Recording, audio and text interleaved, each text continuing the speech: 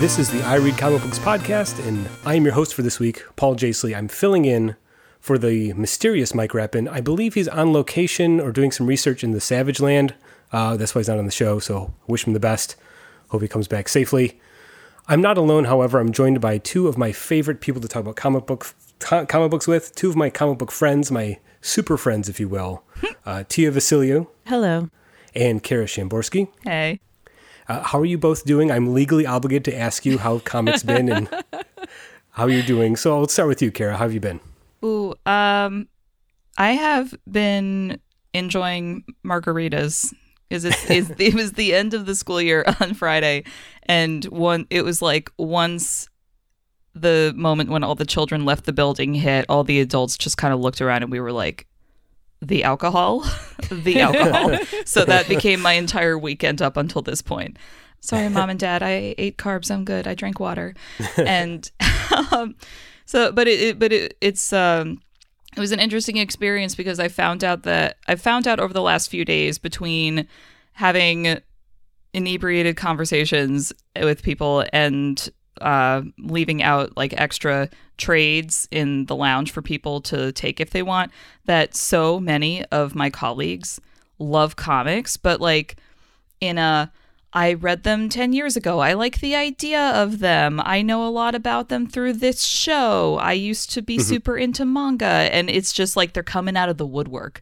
It's like once they know that someone is an out and proud nerd, they're like, "Oh, let me tell you my dark secrets." I'm like, dude, I'm going to give you a Batman comic. Like, if you like The Thing, why don't you read The Thing? I got in an argument with someone about Robert Pattinson as Batman because they were saying it was a bad idea. And I'm like, no, you're objectively wrong. That person is objectively clearly wrong and like should not be allowed to have opinions about Batman. That's the test. That's a litmus test. If you can't accept Robert Pattinson as Batman, then all of your Batman opinions are invalid. The end. I like it. I like it too. I agree with that. Feel free to send hate mail to ircbpodcast@destroythesyme.org. Yeah, so that's my current status. Yes, thank you. Mm-hmm. Well, good. Have you read anything recently you want to enlighten us about? Oh yes, so maybe like a month or two ago, Mike had me on I think it was like a book versus book where he was like, you're going to read Fence Volume 1. And I was like, okay. And I loved it. So my library just got Fence Volume 2, and I was like third in the queue for reservations. And so it came in, and I tore through that as soon as I got it. And I love it so much. So the premise of Fence is it's a Western style comic that's really heavily influenced by sports manga. And if you've ever read a sports manga, you know that it's all like this overblown interpersonal drama and competition and like, oh, they're my rival, and everything is like really intense close-ups and overblown action. So this is a story about fencing through the lens of this like scruffy outsider kid who's like secretly the bastard child of an Olympian fencer who's never acknowledged him. And this kid's got a chip on his shoulder about being a great fencer too. So he gets into this like elite boys academy on scholarship because they've got a great fencing program.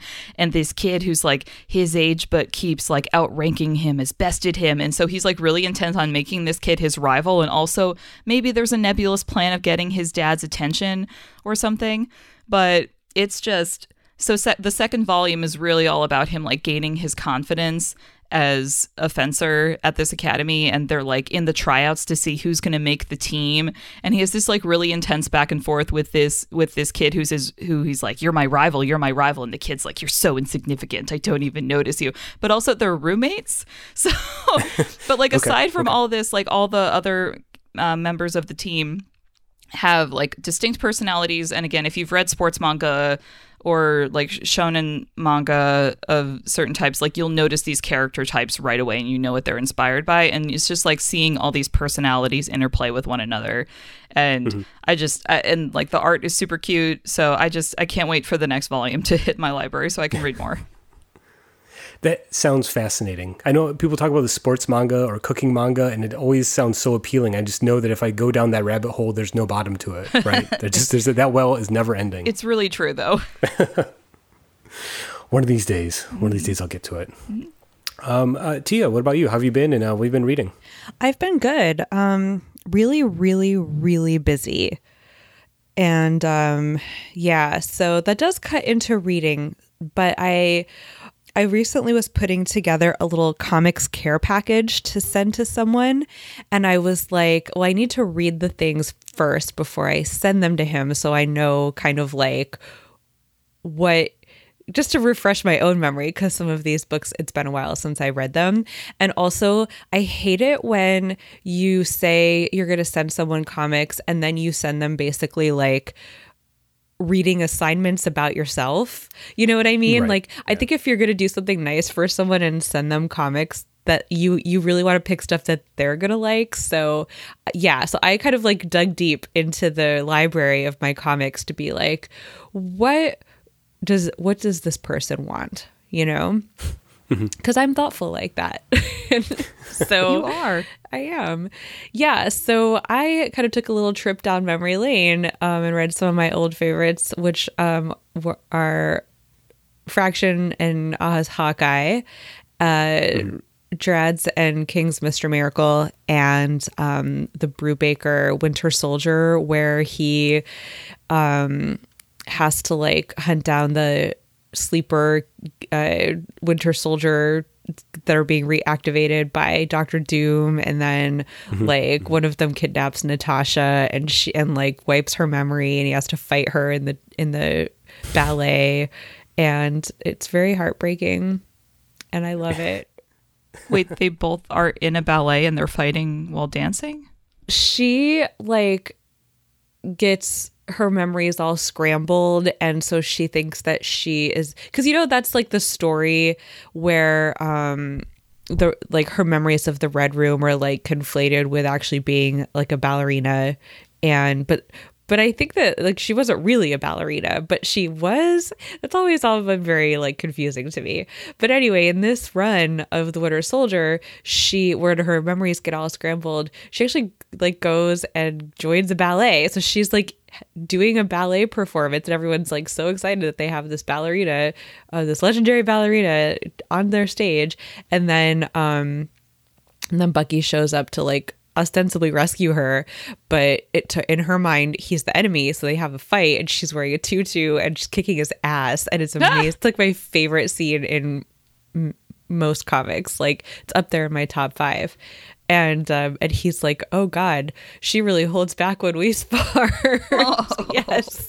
Yes, Natasha kicking Bucky's ass while wearing a tutu is amazing. It does sound amazing. I want to read that. Well, I sent it to my friend in LA, but text me the title. I'll get it from the library. Okay. I'm a resourceful adult. I can figure it out. Yeah. And then the Mr. Miracle is nominated for all of the Eisners, and I feel like that's a good book to give someone who's like, I actually don't know anything about comics, because you don't like, I don't read any DC comics, and I was able to just jump right into that one without really knowing anything about the New Gods or anything about DC characters, even though those are like, you know, established DC properties. I think that Tom King and Mitch Gerads did a really good job making it accessible. You could just pick it up and read it. You don't have to necessarily know anything about it, except like if you have a basic concept of how comic book superheroes work, then you'll be fine, you know? I don't know. That's one of those books where it's like, I know I'll read it eventually because I really do like the New Gods, but I just haven't done that yet. I can't believe you have not read this, Kara. I've been watching a lot of television. I know, but it's like, I know how much you love Barda, and she is everything. Okay, then like the thesis of this book is like Barda is everything. Okay, as soon as we're done recording today, I'm gonna check my library catalog and see if they have this. I mean, it's so, it's a love story is what it is, you know? Mm. Yeah. It's her relationship with Scott Free is so, there's moments in this book where they have these interactions and you're just like, this could only have been written by someone who like understands the difference between objectifying someone that you're in love with and genuinely like having a life with someone that you're in love with. Oh, I think that's a nuance that isn't often discussed, but now that you've described it, I'm like, yes. Right? Yeah. I mean, and the parts of the book where there's like the war between the new gods and the and like apocalypse and all of that. I mean, there's definitely ridiculous comic book stuff in there, but then the way that Scott and Barta navigate it is just so real and relatable and gives you all the feelings. Well, on that mushy note, Paul, how are you? How have the comics been for you, Paul? Well, as I discussed on the last episode, I am embarrassingly behind on my sort of monthly comics. I just have stacks of comics piling up all over my house. The problem is I have a table in the dining room where I have all my comics like to sit and read. I'm also doing a puzzle on that same table. So when I sit down to read comics, I just get distracted by doing this puzzle that's all DC characters. So it's like I have to pick and choose my relaxation activity. Should I do a puzzle or should I read comics? So it's a tough choice. That said, I did spend some time this weekend reading some books, catching up on some series. I read the last 2 issues of Paper Girls, issues 28 and 29. I guess I should say the penultimate issues of Paper Girls, since issue 30 will be the last issue. And this, of course, Brian K. Yeah. Oh, okay. Number 30. And here's the thing. I feel like I finally figured out what it's about. Like, I think I finally understand the book now, this far into it. I've loved this series from the beginning. I think Brian K. Vaughan and Cliff Chiang and especially Matt Wilson on colors, the whole team there, it just feels like such a unique book visually and in terms of storytelling. I truly don't know what's going to happen issue to issue. And yet there's something to it that keeps me going. Like I joke about finally making sense, but it is confusing the way they use time travel, but there's emotional beats in the story that really work for me. And like issue 29 ends in such a way, I got really emotional and I'm like, I have a connection to these characters I didn't realize because I was so focused on understanding the mechanics of the narrative of how time travel works in this world. But so when I reached the end of issue 29, I thought I'm going to be a mess at the end of issue 30 if it ends the way I think it's going to. Hopefully they can surprise me again and do something different. But it was just a really nice reminder of just how good that book is. Also, issue 28 does something really interesting with the letters column, which is something I usually skip, since if you've read Paper Girls in floppies, you know that the letters column is sort of like made up, like it's not actual letters. It's kind of like, I would treat it as kind of like a meta commentary or a joke, so I don't read it. But something happened in issue 28 where they use the letter columns to advance the narrative in a way. I'm like, do I have to go back and reread this whole series with the letter columns now? Like maybe that's my problem, was I was skipping that and that would have explained everything, but I don't know. I feel like that is a book I will have to go back and reread at some point once it's all said and done. So I also read the last few issues of Criminal, including Criminal number 5. That's Brubaker and Phillips, of course. And I just love this series. I really like this current volume of it where they're at a point where they can jump around in the criminal universe, so to speak. And issue 5 starts a new story arc where it's told from the point of view of a private investigator. So I like Brubaker writing that type of style. I like detective novels and detective fiction like that. And he's doing a real nice hard-boiled detective story there. But it ties into the death of Teague Lawless, who's a character from the first Criminal story, way like 10 years ago. And they've always talked about how Teague died, but they never explained exactly what happened. I feel like this story is finally going to see that reveal. And Brubaker said it's the longest criminal story he's ever written. So I'm on board for the whole thing. Something about this series, it's very simple, and I think I like that. I like hard-boiled crime and detective fiction. And I think Brubaker and Phillips are just nailing it with this current iteration of this book. So it's good, great stuff. Cool. Yeah. So that's what we've been reading. Of course, there's always new comics to read, much to my chagrin. So, Kara, what are you excited for this week that's coming out on June 12th already? I have so many thoughts, Paul. Thank you for asking. So, first of all, I didn't realize this, but Archie Comics is reviving Jughead's Time Police, which is one of my favorite weird things that they've done of all time. So like just seeing that title, I was like, I don't even need to read further. I already know I'm reading this. So the concept of Jughead's Time Police, as it has existed prior to this new series, is it's like 1,000 years from now, and Jughead is there, and he's a time cop who works with this girl named January McAndrews, who's like Archie's like great granddaughter or whatever, like however many greats you get to get there.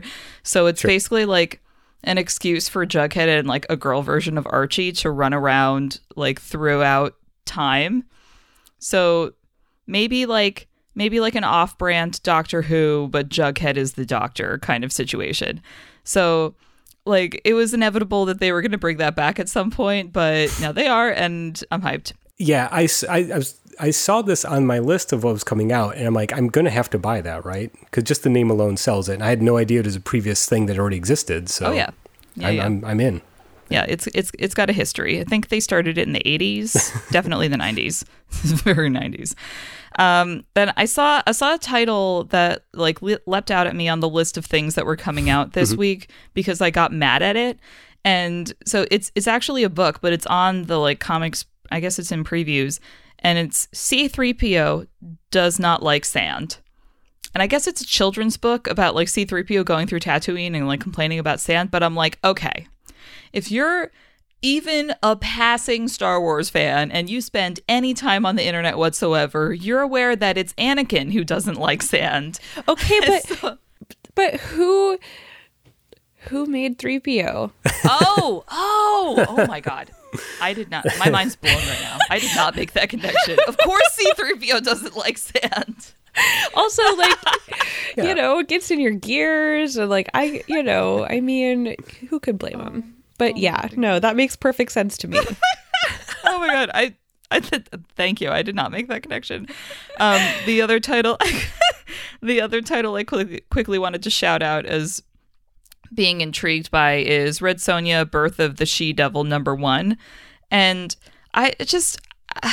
I'm not the most prolific reader of Red Sonja books, but I just love the concept of her. And I was really into the run that Gail Simone did a few years ago. So every time I see like a new beginning to a Red Sonja miniseries, I'm like, well, that's my jumping on point. So this one's kind of like,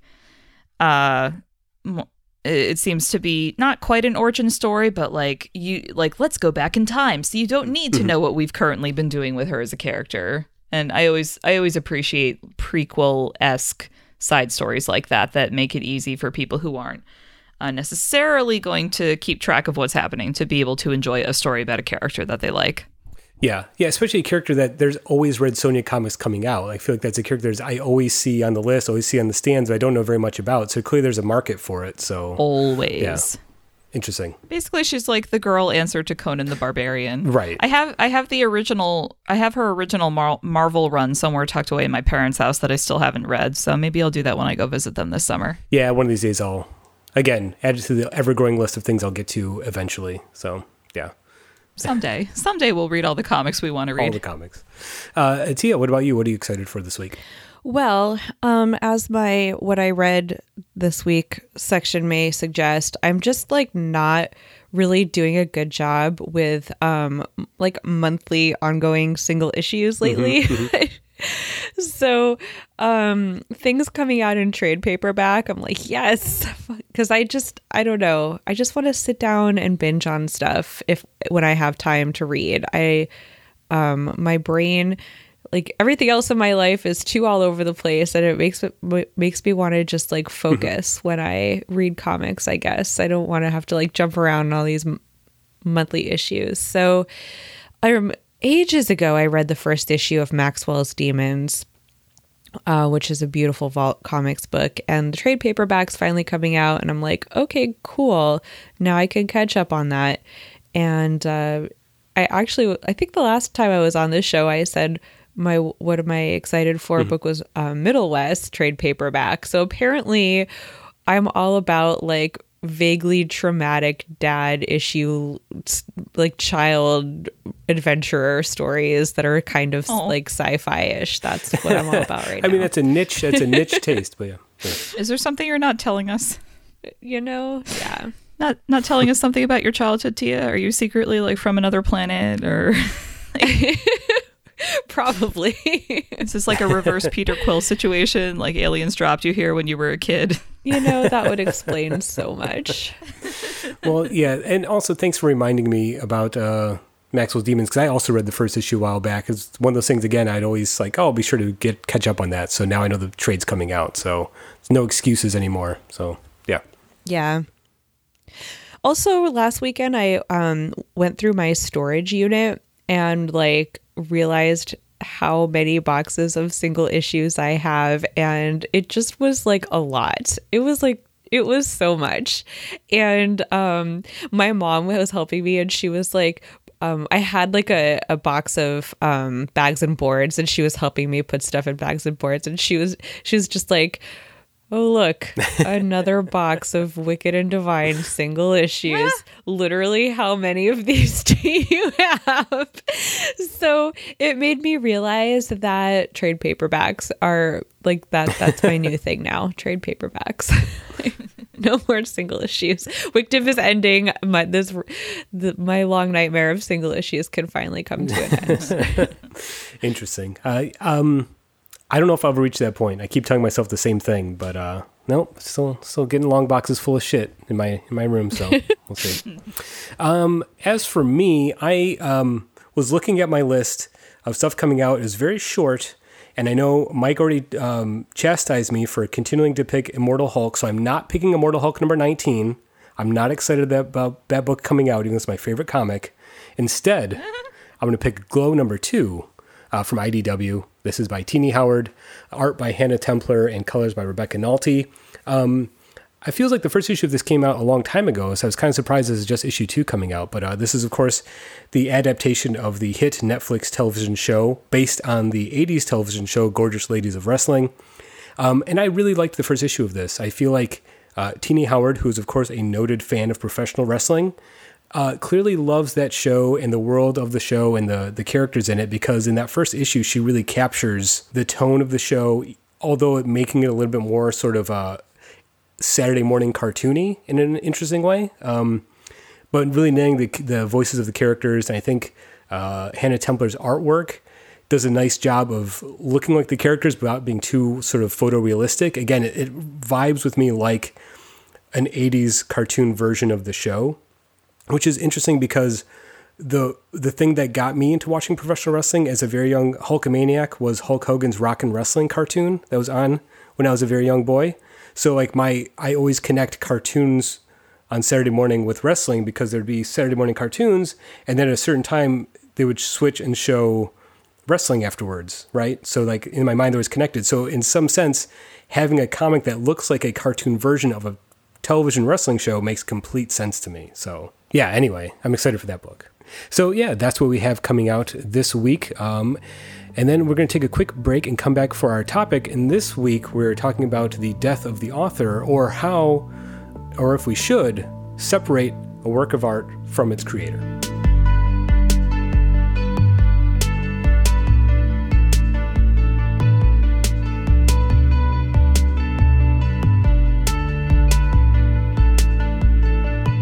This week's topic is one I think is very interesting and important, and I'm very excited to talk about it with Kara and Tia here today. And the bigger question is the distinction between an artist or a creator and the work that they create. And I think the framework for this, or the way we're going to talk about it, is focusing on the idea of questionable content in comics. You know, I think someone had raised a question of how do we confront content in Golden or Silver Age comics that it looks racist, misogynistic, or homophobic in any way. How do we as readers confront that? Should we dismiss the work entirely, or should we try to put it in its context? And of course, the larger question is comics or art in general. How can we mitigate that difference between the artist's intent and our enjoyment of the art? So I'm going to leave it at that and maybe open up the floor to maybe your initial thoughts on that topic. Well, take it away, Tia. I I think that there's a lot of things that people need to keep in mind when they are asking themselves these questions. And the most important one is that, it's perfectly valid to critique things very harshly that you also acknowledge you enjoy on some other level. Like, you're allowed to have those things happen simultaneously. And just because you are critiquing something doesn't necessarily mean that you are criticizing people who like it. I mean, it could mean that, but you're allowed to have both of those things be true at the same time. Yeah. An important thing to remember. Just putting that out there up top. I think I think that's somewhere where the issue arises for me, where it is acknowledging content in a comic that I find questionable or offensive, while at the same time still enjoying it as a work of art. So there's a sense of maybe guilt in that regard, where it's like, well, yes, I know this thing is offensive in some way, but there's other aspects of it that I find appealing or enjoyable. So I think that is really central to that tension is, how does your engagement with that comic or artwork benefit the people who contributed the things to it that are a problem? Right. Because there are various, I think, degrees of that. If it's a Silver Age comic, likely your enjoyment of it is not directly benefiting the people who made it. Although there is an argument to be made that you're reifying these, structures in comics that put those that make those books seem more important, when in fact, the way that they have become important is kind of hinged on these problems but then there's I think a more immediate sense of like, this person is involved in Comicsgate, and so maybe don't buy their work. Right. Well, so I think there's two things there. So maybe I want to stick with the Silver Age discussion for now, and then we can kind of talk about the other one shortly. But, talking about content like racist content in Silver Age comics, the first example I think of is in Green Lantern comics. Hal Jordan had an assistant that was not affectionately, called Pie Face, because he was Inuit, Native American. And that was a slur term that was used blatantly in the comic. Or you look at Will Eisner's The Spirit, which had a character named Ebony White, who is a baldly racist caricature in the comic, right? And I think it's tempting to kind of say those comics are products of their time, where that was more socially acceptable. But that sort of way of explaining it, that explains it in a way that dismisses the inherent racism of those examples. That makes sense? Yeah. So I think for me, in order to mitigate that, I kind of think of those things. It's important to recognize, as much as I might enjoy reading those comics, I recognize the content that is racist and say, instead of dismissing it as of its time, using that as an example and saying, well, this comic as a cultural or historical document is an example of how systemic racism manifested itself in popular culture, right? And I think that you can also take that a step further and acknowledge your own racism or your own privilege, your own racial privilege, and say, I'm in a position where I can make that distinction. I can say, hey, yeah, this is racist. And then I could put it aside and enjoy the comic. There are people who cannot do that. Exactly. Yeah. And I think that a lot of the canon, quote unquote, canon of comics is based on the assumption that we can all just say, oh yeah, that is kind of racist, but I'm going to still put it aside and enjoy this. And it doesn't really acknowledge the fact that there are people who cannot do that, who should not have to do that. And it in fact should invalidate the idea that these are must-read canonical comic books, but in fact there are multiple different canons of comics that are equally as important and valid, and we should be doing our best to engage with all of them equally if we are going to claim any sort of like status as a comics person. Mm-hmm. Exactly. Yes. And Tia, I want to thank you personally because I know we've had this discussion in the past, and my idea of there being a comic book canon has changed and evolved over the years. And I think it's because of your thoughts on this that you've shared on the show. Oh, wonderful. So, yeah. Well, I'm glad that I could be helpful because, like my whole thing is like burn down the canon. But really what that means is just like you should not be expected to acknowledge the primacy of something that devalues you as a human being or that doesn't recognize your humanity. And it's unfair to ask a group of people to take on a whole lot of intellectual and emotional labor to work out these to kind of work around that in order to engage with something when like we're people who have the privilege of putting those issues aside are not willing to do that same work to also like look at other works that are being created outside of those structures. Yeah. That was a lot of academic words so Tia, correct me if what I'm interpreting is wrong, but basically everything that you just explained is only making me think of Alan Moore's Watchmen, which was it's always on like the top of everyone's like, this is the comic you have to read. And I read it when I was a teenager and like trying really hard to be like a perfect comics fan.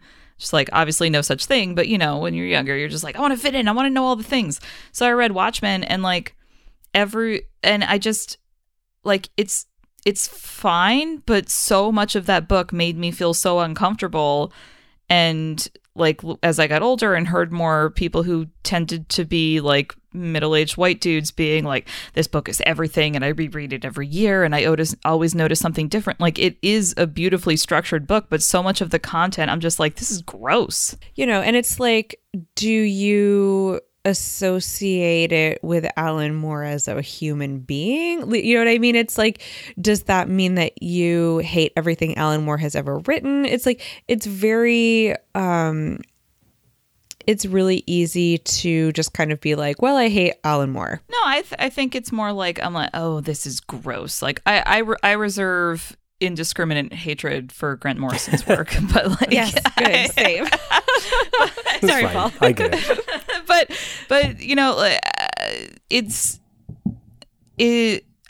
for me being uncomfortable with a creator's work that is more of a recent thing for me, just because being aware of creators is a relatively recent thing for me. Like when I was getting into comic books in high school and college, I was focused on the characters and not like, aside from Gail Simone, like couldn't have picked out a creator from a lineup because that wasn't important to me. And as I got like deeper into comics and started learning about different publishers and realizing that creators work for multiple publishers and realizing that if I liked the way a piece of art looked or the way dialogue was written, that I could follow that creator, then I got more of a sense of awareness. And that's when I started to, I guess, feel a little betrayed if a creator wasn't everything I wanted them to be. And I guess a perfect example of that is Rat Queens, which was like so important to me as a book when I was reading it. And then it's like, well,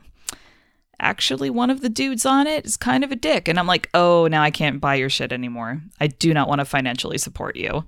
And that was, I think, my first real experience with the kind of like, nope, this creator's on my personal blacklist. Yeah, it's really hard because on one hand, I very firmly believe in the death of the author and that like what's in the work is in the work, and like, authorial intent and all of that sort of thing is like kind of peripheral to my engagement with the work and all of that, which you would think would extend to this kind of like, but the creator is personally a shithead or whatever.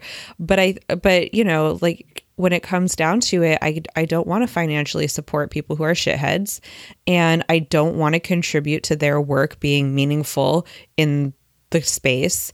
And it's weird because like there's a lot more opportunities to find out that these creators are horrible people because of social media. You know what I mean? But I just, it's while I intellectually and academically feel like it's important to separate an artist from their work in order to, analyze the work and critique it and kind of contextualize it and understand its place in the world. At the same time, just on a personal level, like I am never buying a book that Ethan Van Sciver draws, for example. Right. It's just, yeah. So do you want to take a second maybe to kind of explain that concept of death of the author? Because maybe not a lot of our listeners maybe are familiar with that term. I don't know that term. So, like, if you want to read Roland Barthes, who is a French intellectual in the 20th century, you totally can, and Godspeed.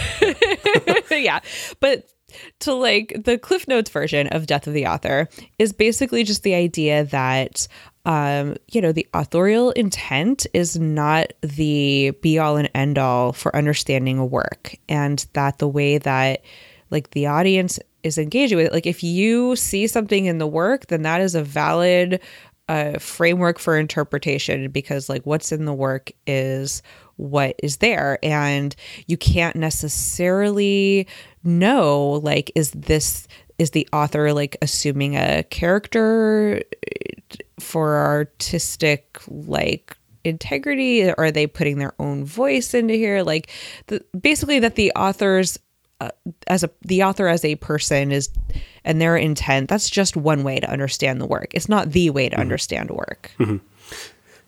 Would you say that's a fair summary? Oh, absolutely. And I think, that term death of the author, so I think the Barthes essay came out in like the mid 60s, like 1964 maybe. And I think since then that's become a popular way for people to understand art, especially this, when you come to issues like this, where it's how do we separate art from an artist? And, Barthes' suggestion is that the artwork stands separate from the artist, and your engagement with the artwork is as valid as the creation of it. Exactly. Right? Yeah.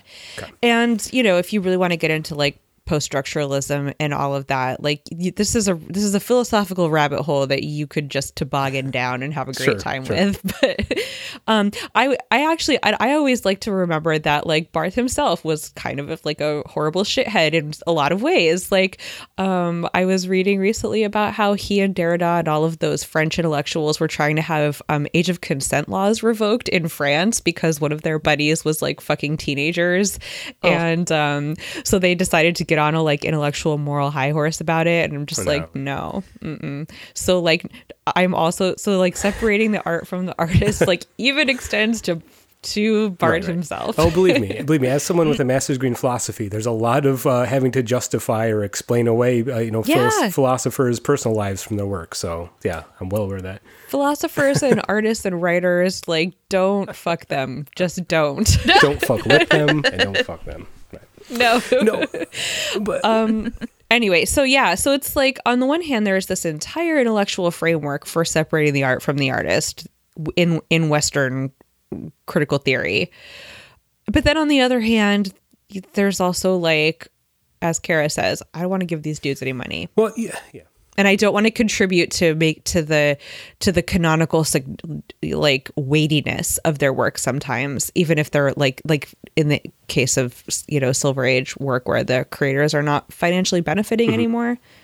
It's interesting because as I'm thinking about this topic, especially in that terms of separating the art from the artist, I think comics feel unique as an art form because it's, for at least for me as a reader, it's easier for me to separate the form from the content in some regards when it comes to comics. So works like Watchmen and Dark Knight Returns, which as a straight white dude who read those when I was 16, they have a place in my comic book, history, and I understand their importance, but believe me, they are very different books at age 36 than they were at 16. Yeah. But those books, I think there is a way to separate, at least for some readers, to separate the formal structure of the work visually from the content. Like, I find Frank Miller's reactionary politics very off-putting, but I can't not look at a page of Dark Knight Returns and think this is an influential moment in comic book history where I can see its importance visually in terms of structure while ignoring the content in some way. And I think comics are maybe unique as an art form in that regard. Yeah, as an art historian, I don't know if I could do that. Okay, sure. Yeah, but I think, but again, that is a somewhat privileged way of engaging with comics, maybe, of saying like, oh, look, I can ignore some of Steve Ditko's more problematic, ethical theories while really enjoying his artwork. The question is should I be doing that, I guess? I think that if you're self-aware about it, and you're sort of looking at it from both the perspective of like, this is an important moment in comics, but also why was it an important moment in comics, and what are the consequences of this being an important moment versus some other work by some other creator who is perhaps less shitty as a human. Yeah. You know what I mean? Like, if you're asking those questions, then I think that's useful. Right. Yeah. I don't think I've ever heard the question, why was this an important moment in comics? Because now I'm like, I've got a highlight reel of things that I've always been told are important in comics. And it's a lot of big two stuff. Yeah. And some of it's like event heavy, but things like Dark Knight Returns, I'm like, that's more of like a tonal shift. And all of a sudden everyone started doing that. So I'm like thinking about separating out things like, oh, well, DC did Infinite Crisis, and that just opened up this whole can of worms for everyone to do these big event books and make a lot of money, versus like, Frank Miller wrote Dark Knight Returns, and then everyone was like, we have to make everything gritty. Yeah. Which I think is like a different source of relevance in terms of like why we consider these books. And like Watchmen, for all its faults, that's when mainstream culture started being like, comics, not just for children.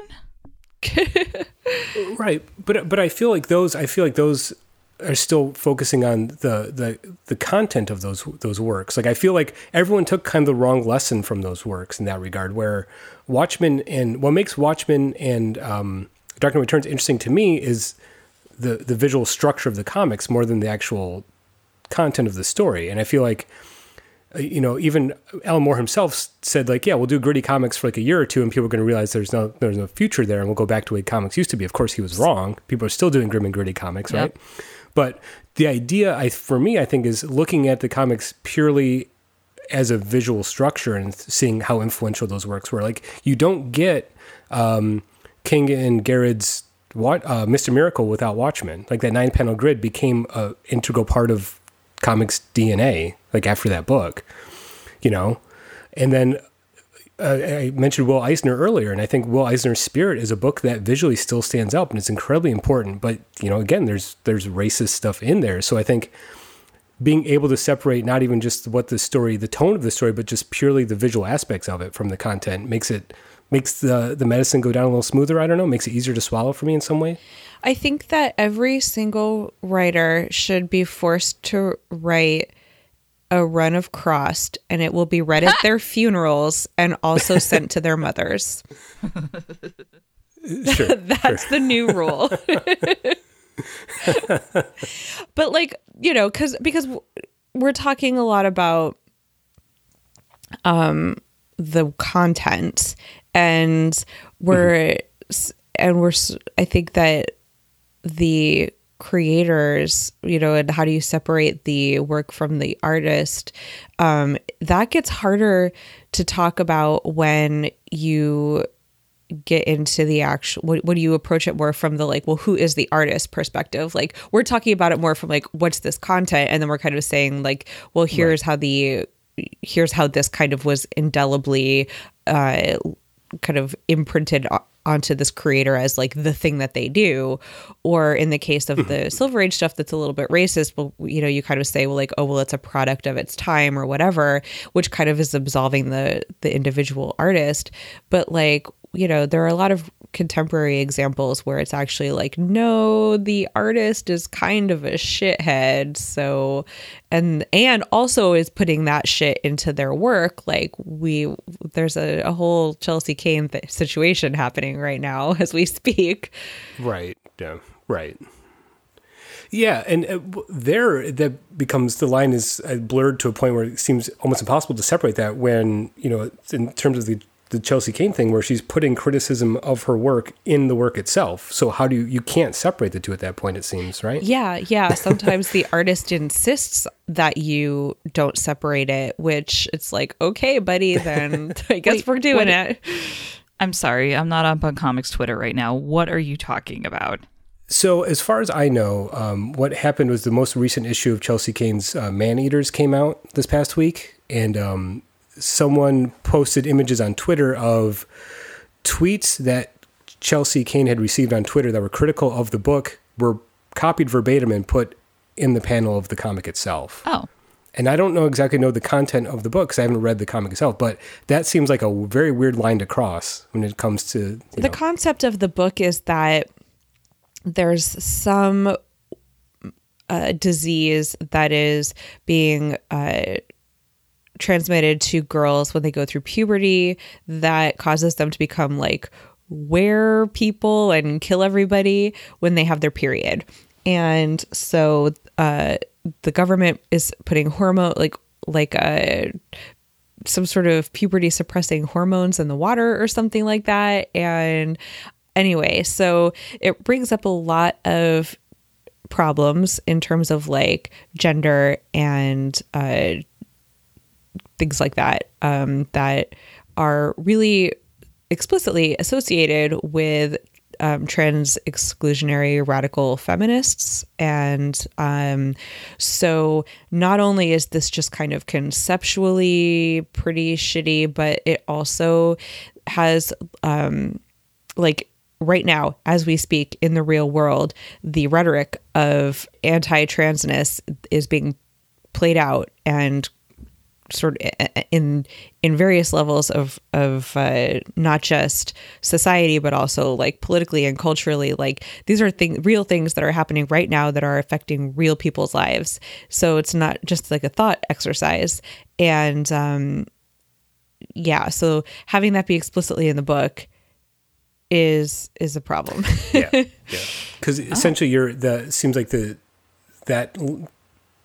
division we were talking about between a creator and the creation, or the author and the audience, that becomes sort of shattered at that point. It's not just talking about the fourth wall. You're talking about just that becomes completely separate. I mean, it's no longer there, right?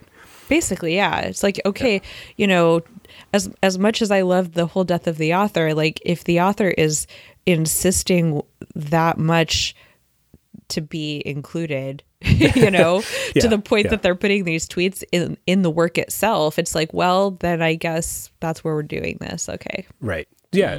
Which to me raises a further question of, you know, examples of where that separation seems impossible to make or more difficult to make. You know, you brought up Comicsgate. I think when you have works of art that are exclusively designed with a political message, and that's part of the creative process of it, you can't really separate the artist from the artist at that point. The example I sort of thought of was I've never read Dave Sim's Cerebus because of that, right? Because I know Dave Sim is, you know, the work itself, again, is considered a landmark work. I've read other stuff by him that I've enjoyed visually, but knowing that the content of Cerebus is misogynistic, it's hard for me not to see that reflection on Dave Sims, given things he said publicly, you know, that reinforce that. So yeah. Or who was that guy at New York Comic Con a few years ago at the X-Men panel who went off on the Romani in that when someone asked a question? Yeah, it's Peter David. Yeah. Yeah, it's like, you know, I mean, as much as we have these really well-established critical theories explicitly designed for us to separate the art from the artist when we think about artwork, sometimes they sometimes they just insist. And, Yeah. And I think that it's perfectly valid as a reader, as an audience member to say, I do not need to expose myself to this, even if it's canonically quote unquote significant, because, you just, at the end of the day, you don't need to acknowledge or reinforce bad behavior. You don't. And also, if we're going to talk about the death of the author as a concept where your interpretation of the work is as valid as the artist's intent, then if you have a visceral negative reaction to something, there almost is no necessity to really explain that away. You know what I mean? Yeah. Totally. Yeah.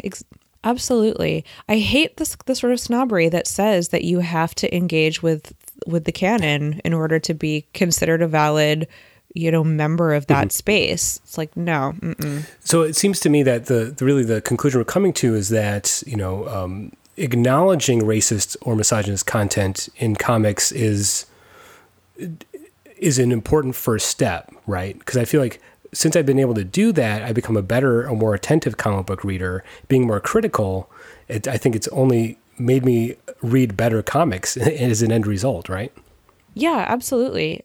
And I think that it also just gives you a little bit more of an open mind when it comes to reading things that maybe don't fall within the lines of mainstream canonical work, but it helps you, like you said, Paul, sort of open your mind a little bit to what canon should be considered important and canonical. Mm-hmm. Yeah. And I also think, being able to identify that problematic or troubling content doesn't necessarily negate the work of art if you still find something of value in it. I think, obviously, there are works of art that maybe that doesn't work for. If something is explicitly racist and that's the intent of it from the author's viewpoint, I think we'd all agree that's a bad work of art, right? But yeah. Well, acknowledging that it's a privileged position to be able to put those things aside, I think is really the key there.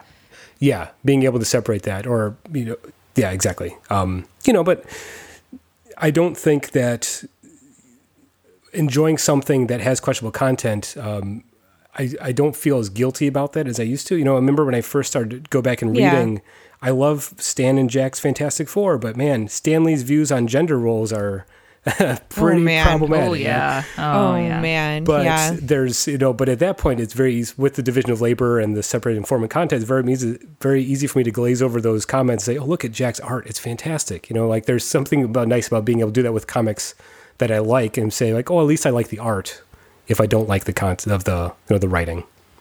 People are complicated. Art is complicated. It's messy. It is. And the best you can do is to just be really honest about what is and isn't okay. And I also think that acknowledging that, some people are going to have a problem with it and they're not going to be able to put it aside. And that doesn't make them less, there's this idea, I think, especially on the internet, that if you cannot be objective, then your opinion is invalid. And I think that that's total bullshit. Oh, yeah.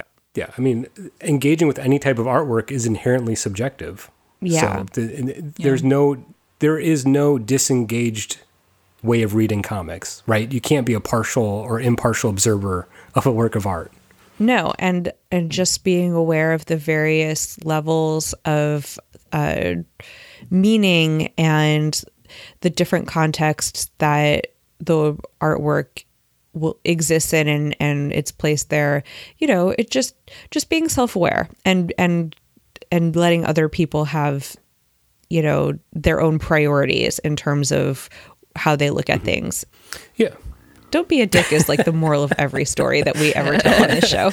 It turns out, that really boils down just to that. So I think, this has been a really interesting conversation. I think there's still some, the can of worms is yet to be emptied in this regard, but because I think there's plenty of examples we could point to or maybe personal things we could point to, but I think we've kind of scratched the surface in a really interesting way here. And I, before, we wrap it up, do you have any final thoughts maybe or things to say about this? I've learned a lot today. Thank you. Oh, good, good. You both are very smart and know lots of things that I am just. I feel like I've just been like sitting listening to this, like, oh, I can have a totally new framework. Oh, I can benefit from master's and near PhD level analysis. Go on. We have a lot of student loans, right. But at least we can talk about Derrida. Yeah, I paid a lot of money to be able to talk about Derrida and Heidegger, so yeah, at least I got that. So. I like it. Yep, I like it. Cool. Good work, team. So I guess if you're listening to this and you have some thoughts on this and you want to let us know, we'd really like to hear about that, or if maybe some examples of something that may change our opinion, be sure to share them with us. So I know I, for one, as I've said, being a part of this show and being engaged on comic book Twitter and just getting older and reading more comics, I feel I've become a more critical and self-aware comic book reader. And the nice thing about that is that I find myself questioning my own beliefs and challenging myself just as much as I challenge the work of art. So I think if you're able to do that, then, reading comics isn't a quote-unquote waste of time, right? Never. Never. Thank you. So yeah, like I said, if you enjoyed this conversation or want to hear more about it or share your thoughts, be sure to let us know. You can follow us all on Twitter. You can find Kara at Kara Z Sham, right? Did I get that right? Kara SZAM. There we go. Tia is at Portrait of Madam X.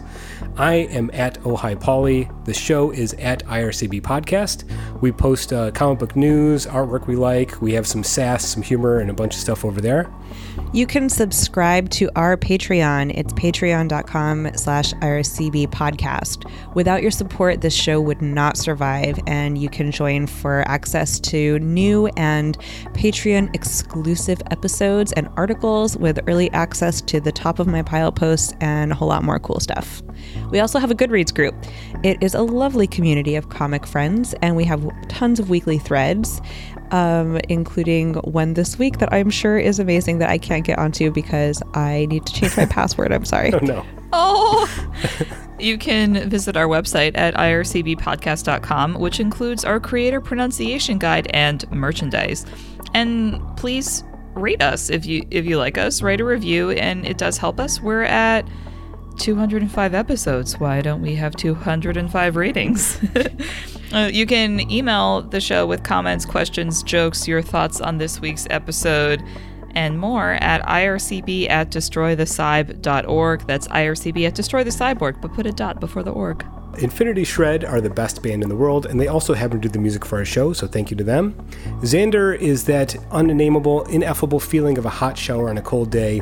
He also happens to edit the show here. I want to thank Kara and Tia for a fantastic conversation, as always. And I want to thank you, the listener, for tuning in, and for Mike letting me sit in his chair, so to speak. Until next time, comics are good, and so are you.